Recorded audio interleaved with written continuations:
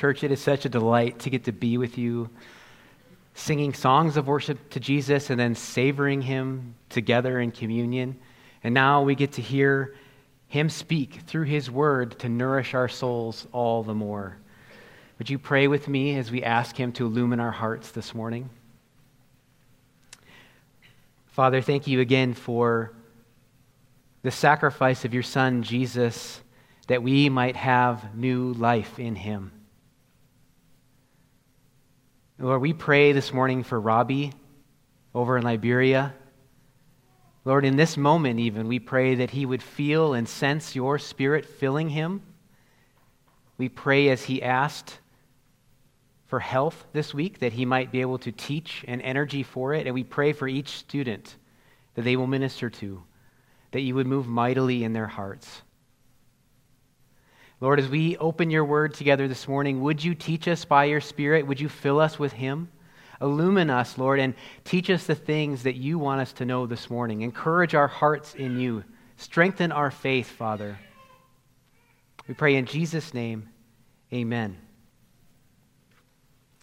Well, this morning we're going to continue our journey in Acts. It has been quite an amazing ride so far.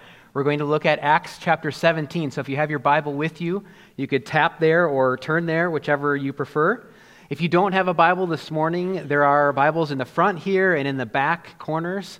We'd love for you to go grab one if you need one to follow along. And if you don't have a readable Bible at home, it would give us so much joy if you would take one with you this morning so that you would have access to this precious word throughout the week with you. We're in the middle of a section of Acts that is covering how the Apostle Paul and his companions were spreading the gospel throughout the world. It's been amazing. Throughout the Roman Empire, they go proclaiming a crucified king. And what we're about to read is another snapshot, really condensed snapshot of what they were up to and what God's Spirit was doing in and through them. As we read it this morning, I want to say something that's very obvious probably to most of you, but I think it's worth saying. What we're about to read in Acts 17 is a real historic account of real people who really followed Jesus and were full of his Spirit. These are real people, and these things really happened, amazing as it sometimes sounds to our ears. Let's read together Acts chapter 17, verses 1 to 9. Acts 17, 1 to 9. Now when they had passed through Amphipolis and Apollonia, they came to Thessalonica, where there was a synagogue of the Jews. And Paul went in, as was his custom, and on 3 Sabbath days he reasoned with them from the Scriptures, explaining and proving that it was necessary for the Christ to suffer and to rise from the dead, and saying, "This Jesus, whom I proclaim to you, is the Christ."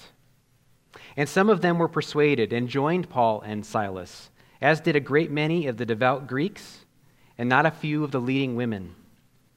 But the Jews were jealous. And taking some wicked men of the rabble, they formed a mob, set the city in an uproar, and attacked the house of Jason, seeking to bring them out into the crowd. When they could not find them, they dragged Jason and some of the brothers before the city authorities, shouting, "These men who have turned the world upside down have come here also, and Jason has received them, and they are all acting against the decrees of Caesar, saying, 'There is another king, Jesus.'" And the people and the city authorities were disturbed when they heard these things. And when they had taken money as security from Jason and the rest, they let them go. It's another amazing account of faithfulness to Christ. I want to start this morning with some important context that will help bring out some of these details and will explain for us why was this such a big deal that a riot ensued? Why a mob? Why so much in response to what Paul and Silas were doing? You remember, it's been a few weeks now, but in Acts chapter 16, Paul was in Philippi. If you remember this story, and he encountered a girl who was full of a demonic spirit that gave her the ability to tell fortunes. She was a slave to that spirit, and to the men who profited from her ability to tell fortunes. Paul, in Jesus, by Jesus, cast that demon out so that girl was free of it. The problem, though, was for the people who owned that girl, their source of income from her went away. So Paul ends up in jail. Again and again, as he preaches the gospel, he finds himself in trouble. Eventually, miraculously, he is out of jail, and this is the first place that he goes, Thessalonica. Each one of the cities there, Amphipolis, Apollonia, and then Thessalonica, were about 1 day's walk from each other. So maybe 20, 30 miles-ish from each other. So it probably took him a few days to get to Thessalonica. Each of the places mentioned were in the region of Macedonia. This city, Thessalonica, had a population probably about 100,000. So it wasn't a small place at all. It was primarily a Greek city culturally, and it was the capital of that Macedonian region in the Roman Empire. I know some of you like maps, so I have a map for you. It'll be on the screen here, so you can see exactly where we're talking about. Thessalonica is in that box in the upper middle, and you can see Philippi and Amphipolis and Apollonia, that journey that Paul would have taken. And then you see Berea to the west there. That's what we heard about last week, was Berea. So this is this journey that Paul is taking as he's traveling through this Macedonian region. Remember, Paul is in Macedonia because he had a vision from the Lord one night. He saw a vision of a Macedonian man crying out, "Come over to Macedonia and help us." So Paul went. This is in Acts 16 that Luke recorded for us. So they were in Thessalonica because of God's call on their life. They were being faithful to him and obedient to him. And it's really remarkable to me as we follow these apostles through Acts, the way they keep holding to Christ, the way they will joyfully proclaim the gospel of Jesus, even when they know every single place they go, they face opposition, they face danger, they face insults. And despite that, they keep doing it. They keep imitating Jesus. They never seem to be alarmed or surprised by the darkness they encounter. They're convinced Jesus is the Christ, and they are going to proclaim the gospel about him. And they know that as they do that, and as Jesus' kingdom grows and expands, evil will continue to cry out. It will gasp and thrash and cause problems for them along the way. But they know that evil is not overcome with more evil. Evil is only overcome with good. And that's what we see happening again here in these 9 verses today. Religiously, really quickly here, Thessalonica was actually pretty diverse. So we know from what we just read that there were enough Jews to support a synagogue, to have their own building like that. But then there would have been a lot of people, probably most people, who worshipped the Greco-Roman pantheon of gods. So like Zeus, Apollos, Aphrodite, Hercules. Then we know from historical record there were also temples to Egyptian gods in this city. And then, of course, there was a very important temple to the emperor, to Caesar. This is an important part of our story, where Caesar was worshipped as God. It was diverse. Sometimes in our day, when we have a lot of religious diversity and a variety of opinions around us, it can be easy when we look back in history to kind of assume that there was this uniformity of religious belief. Everyone used to believe the same thing, and now today, everyone's believing different things. We're surrounded by people that believe very differently than us. What I think is amazing and really neat about as we've walked through Acts is that you can see that the followers of Jesus in the first century, as they went throughout the Roman Empire, were not surrounded by uniform religious belief. In fact, they were among a very diverse group of religious people and had to learn what it would look like to live among people and love people who believed very differently than them, just like us today. We aren't the first ones who get to go to work and go through our neighborhoods and be surrounded by people who might not follow Jesus.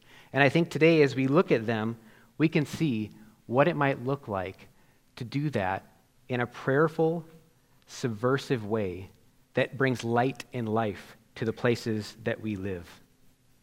So Luke records that Paul, as was his usual pattern, once he was in Thessalonica, went to the synagogue to proclaim the gospel. You can look at verse 3 for that.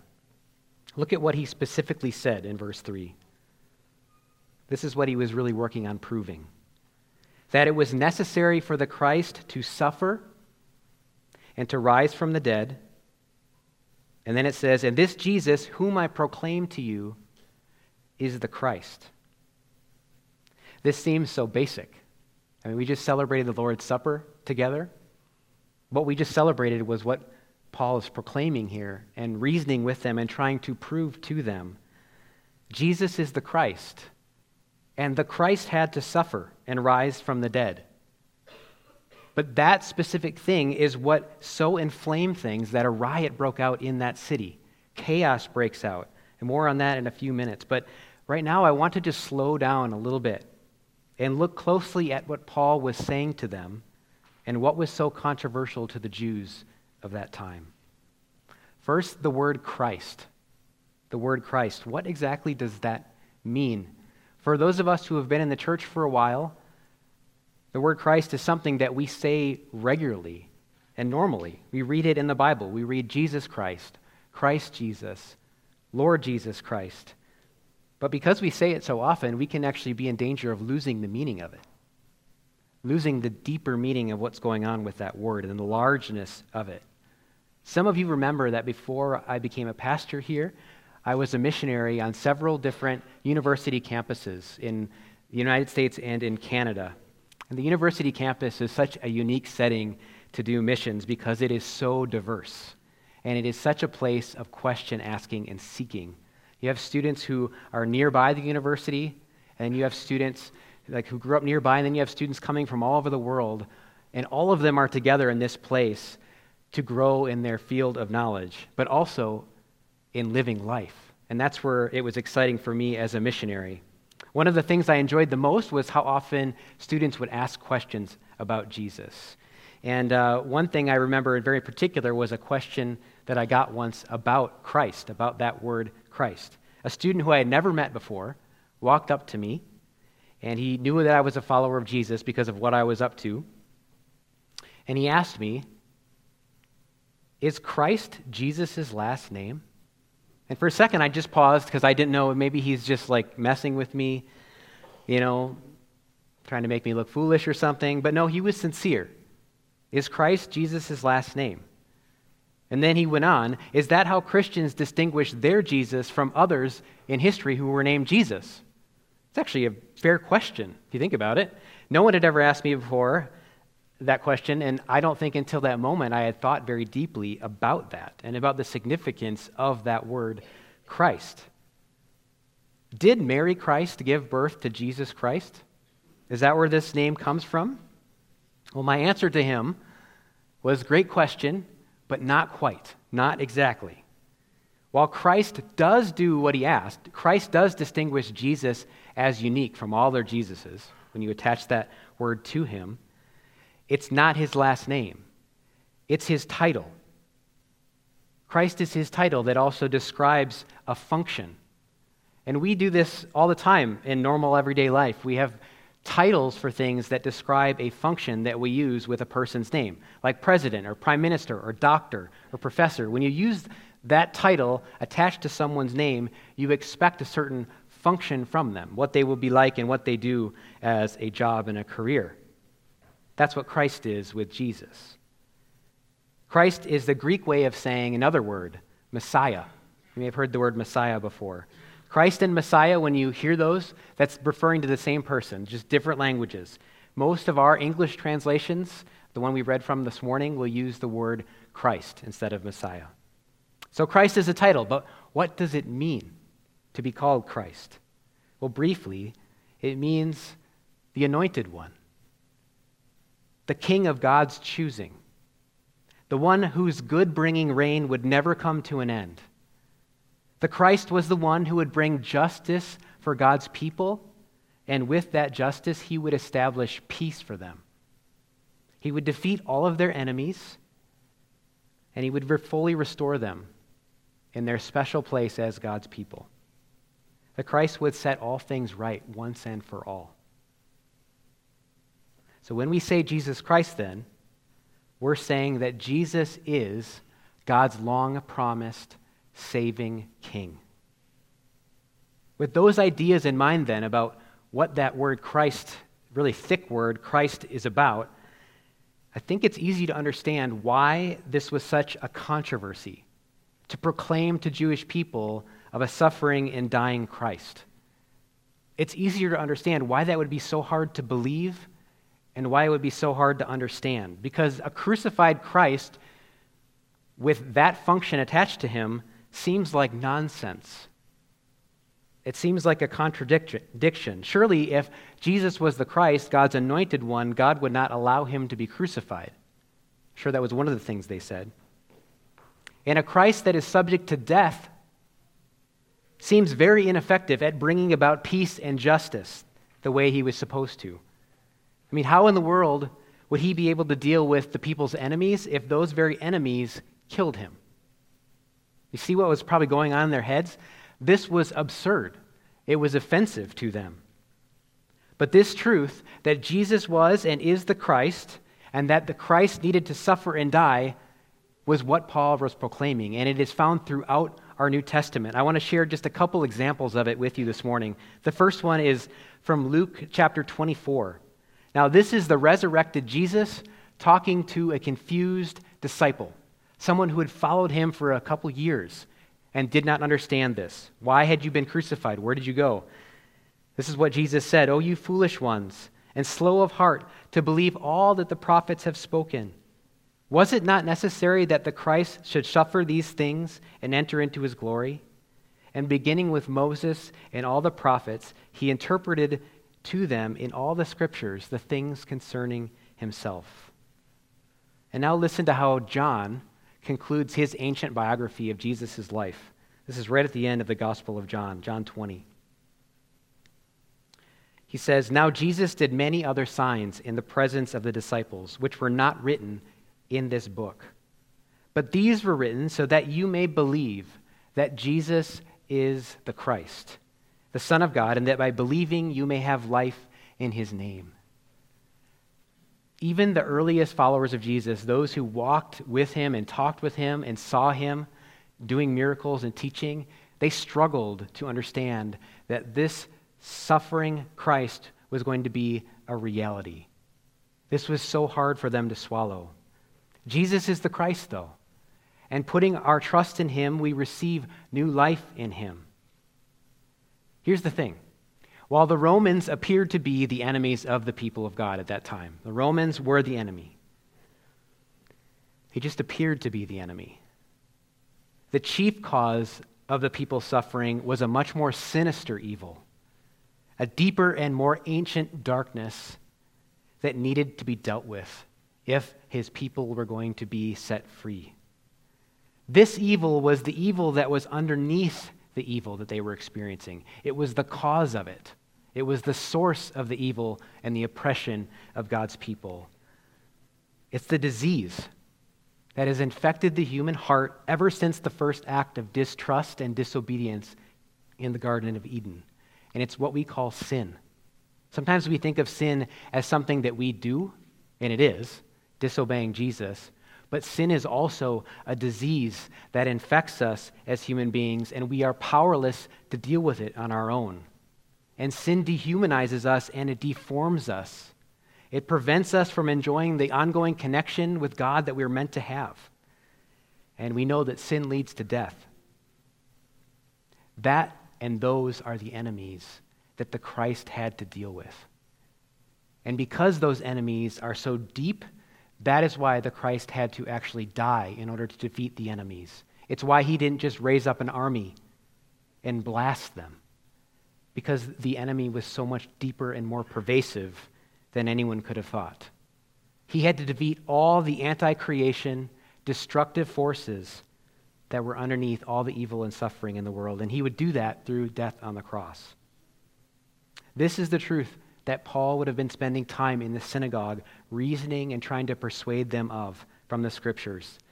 Luke doesn't record what Paul was teaching from in the Old Testament, but every scholar is universal in saying that he had to have been, at least one part of it, teaching from Isaiah 53. And we've mentioned Isaiah 53 before in this series, but this morning I want to read just a few verses from it. They'll be up on the slide, just so you can see how specific this prophetic word was about the Messiah. Remember, this was written before Jesus died. But he was wounded for our transgressions. He was crushed for our iniquities. Upon him was the chastisement that brought us peace. And with his stripes we are healed. All we like sheep have gone astray. We have turned every one to his own way. And the Lord has laid on him the iniquity of us all. And they made his grave with the wicked, and with a rich man in his death, although he had done no violence, and there was no deceit in his mouth. By his knowledge shall the righteous one, my servant, make many to be accounted righteous, and he shall bear their iniquities. This is breathtaking in its detail, given that it wasn't written after the fact. Jesus' death is how he accomplishes, part of how he accomplishes his mission. But it's not only his death, is it? The grave couldn't hold him. This Messiah was not defeated by death. He rose from the grave, victorious to triumph over sin and death and evil, and he continues to reign now, today. He is the King. So back in Acts 17, verse 4, so Paul's reasoning from these scriptures, trying to prove that Jesus needed to suffer, that the Christ needed to suffer. And the good news is that some were persuaded. It says that some Jews did believe, and some devout Greeks, those were God-fearers who would have been at the synagogue, and then some prominent women also put their trust in Jesus as Messiah. Christ's kingdom was advancing in Thessalonica. Yet, unfortunately, as we read, not without significant opposition. The Jews who weren't persuaded, who were jealous, stirred up a mob. They used wicked men and unleashed them on the city. The riot that ensued had to have been terrifying. It's hard to imagine what it would have been like. But they couldn't find Paul and Silas. They knew where they had been staying, at this guy Jason's house. They went there and they could not find him. So instead they dragged Jason out before the city authorities. We have kind of a perfect storm of opposition here. On one side, you have Jewish opposition that is religious and theological. And on the other side, you have this civil and political opposition from the city authorities in Thessalonica. Listen to the charge that was brought before them. These men who have turned the world upside down have come here also. And Jason has received them, poor Jason. And they all were acting against the decrees of Caesar, saying that there is another king, Jesus. Kind of imagine the bewilderment of Jason in this moment. But this charge is actually a lot more profound than it sounds. They were saying something very deep when they were charging them of these things. The world was indeed being turned upside down as the gospel was proclaimed, and there really was another king, Jesus. Jesus was greater than Caesar in power and authority, and while followers of Christ would render to Caesar that which was Caesar's, they would not render to Caesar worship or their faithful allegiance. That was for Christ and for Christ alone, because they would say Jesus is Lord and Caesar is not. Their charge that Paul and his companions had turned the world upside down as they proclaimed the gospel is really a matter of perspective. Because if you're Paul, you think you're actually turning the world right side up, right? You're thinking the world is upside down. I'm turning it right side up as people follow Jesus. It was a disruption of the status quo in the way things worked. But the status quo was upside down. It's not how it was meant to be. This world. It is upside down right now, and it is broken. One day, Jesus, the rightful king, will return, and he will set it right once and for all. But right now, it is upside down. And chiefly among the ways that it is upside down is that human hearts do not orbit around Christ's heart. Human beings were meant to orbit around, to center upon, to love and enjoy God. And right now, human hearts do not do that. It's actually unnatural for a person to bow the knee before Jesus the Christ. Because our normal way, the upside-down way of operating, is to orbit around ourselves. That's what comes so easily to us and so naturally. To invest in and live for our own individual kingdoms. We just don't naturally bow the knee. It takes God's disruption, God's intervention, God's mercy and power to transform a human heart that it would follow Jesus in this way, in the way we were meant to. Jesus Christ was King of the Jews, even though he was not recognized as such. And he's our king who follow him, right? But more than that, Jesus is Lord of the entire world, of all people and all nations and all places. Years ago, I heard a pastor say something that really stuck with me. He said, Jesus is king of the whole world, yet we treat him as if he were the secretary of afterlife affairs. Jesus is king of the whole world, yet we treat him as if he were the secretary of afterlife affairs. Jesus is often treated as the one that we need to go to make sure that our afterlife destination is heaven. And that's what he's about, and that's what he is for. That's a very important thing. But when we narrow the Messiah's mission to being the secretary of afterlife affairs, we miss out on how his real living rule right now affects our lives and the ways that we can live in his kingdom right now today. If Jesus is just the secretary of afterlife affairs, he has nothing to say about our daily lives and the things that are most important to us. Our neighbors and our family and our friends and our work, our callings and everyday life. But he is not just the secretary of afterlife affairs, is he? He is king of the whole world, and he is Messiah right now. And right now, in this moment, he is engaged in our world where we live and where we move and where we do our life, setting it right. Each one of our hearts and all around us, he is doing that right now. As his kingdom advances and as more people follow him, he is really and truly turning the world upside down.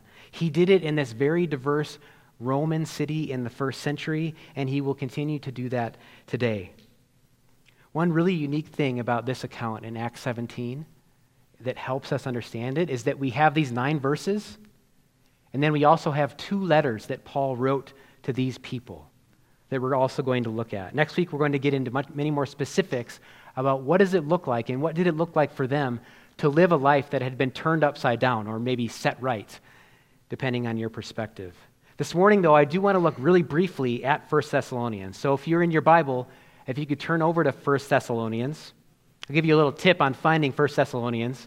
It's the first short letter with a T. There's a whole bunch of T books right in a row. It's the first one. That's how I find it every time. So due to the persecution and this opposition from both the Jews and the city authorities, Paul had to get out of the city. He left Thessalonica. But he loved these people. He loved this young church. He was concerned about them. How were they doing? They just saw this mob rise up in opposition to them. Did they maintain their faith in Christ or did they abandon him? So because he was curious, he sent Timothy back to the city of Thessalonica. So Timothy went back to check on this young church. And then after he had spent time with them, he went back to Paul and reported to Paul good news. They are following Jesus. And then after Paul got that news from Timothy, he wrote this letter, 1 Thessalonians. And most scholars think that this letter would have been written within a few weeks after this mob and this riot occurred. So this is really coming on the heels of what they were all experiencing. Look at 1 Thess 1, verse 6, chapter 1, verse 6.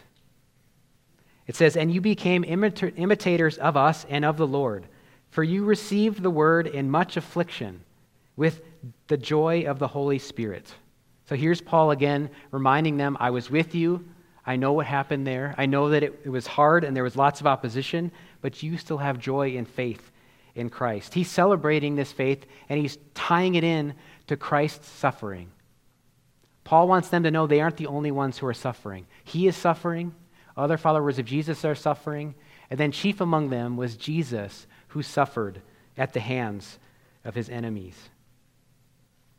Yet despite this, they were full of the Holy Spirit and joy.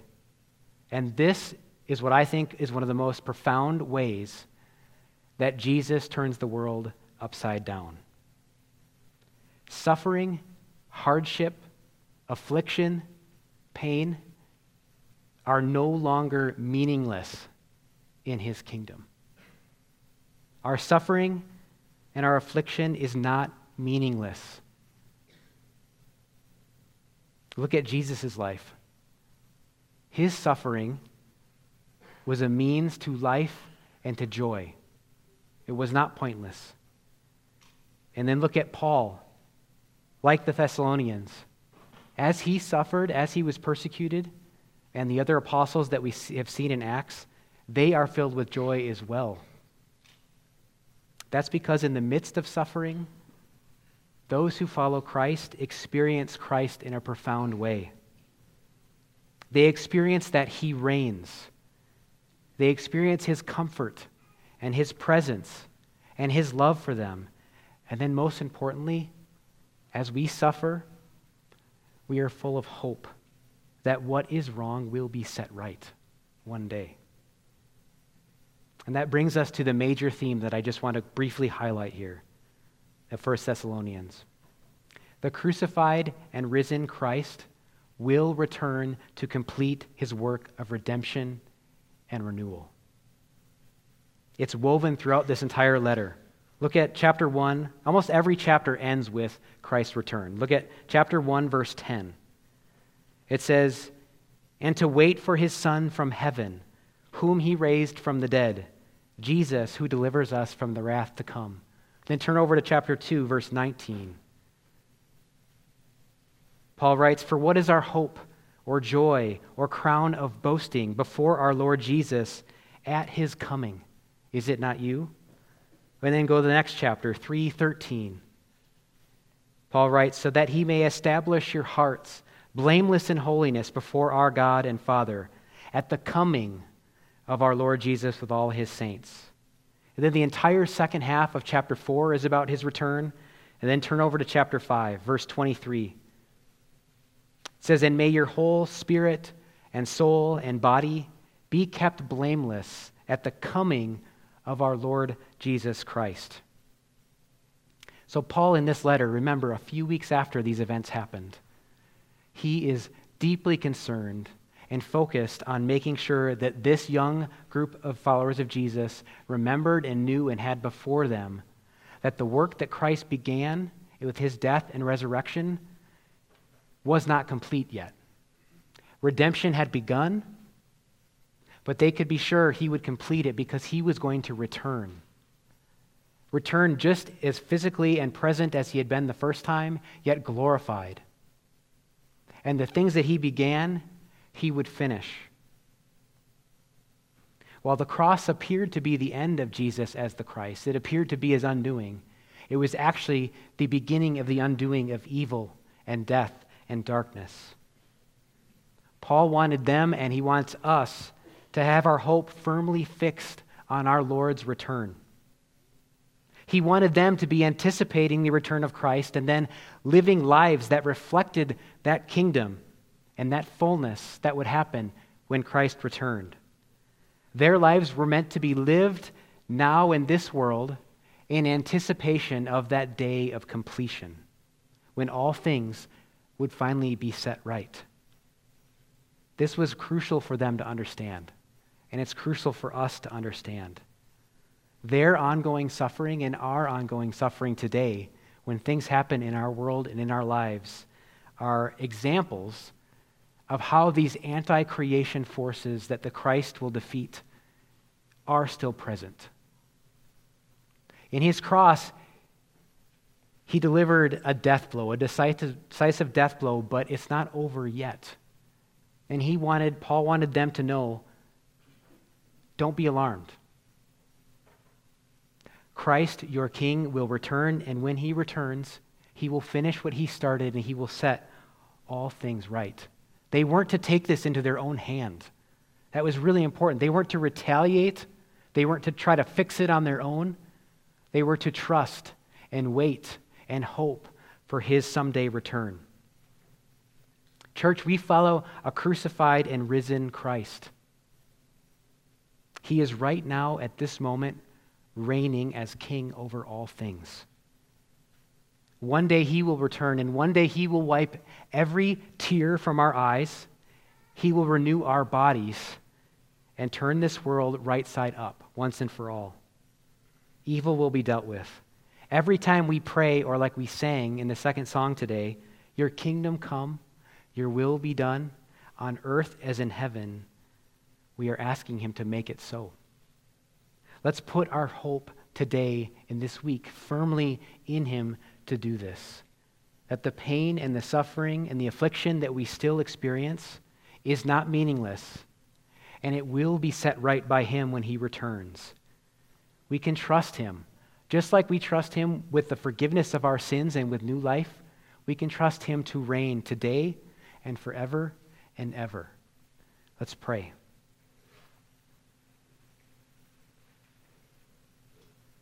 Jesus, our hearts need you to speak truth to them this morning. We believe that the world was changed when you died on the cross and rose from the grave. And we believe that you will one day return and complete what you began there. Lord, give us hope. Help us to anticipate good things from you. And in the face of challenges and sufferings, Lord, would you be our comfort? Would your tangible presence be with us? Lord, I pray that you would help our lives to worship and reflect you. We pray in Jesus' name, amen.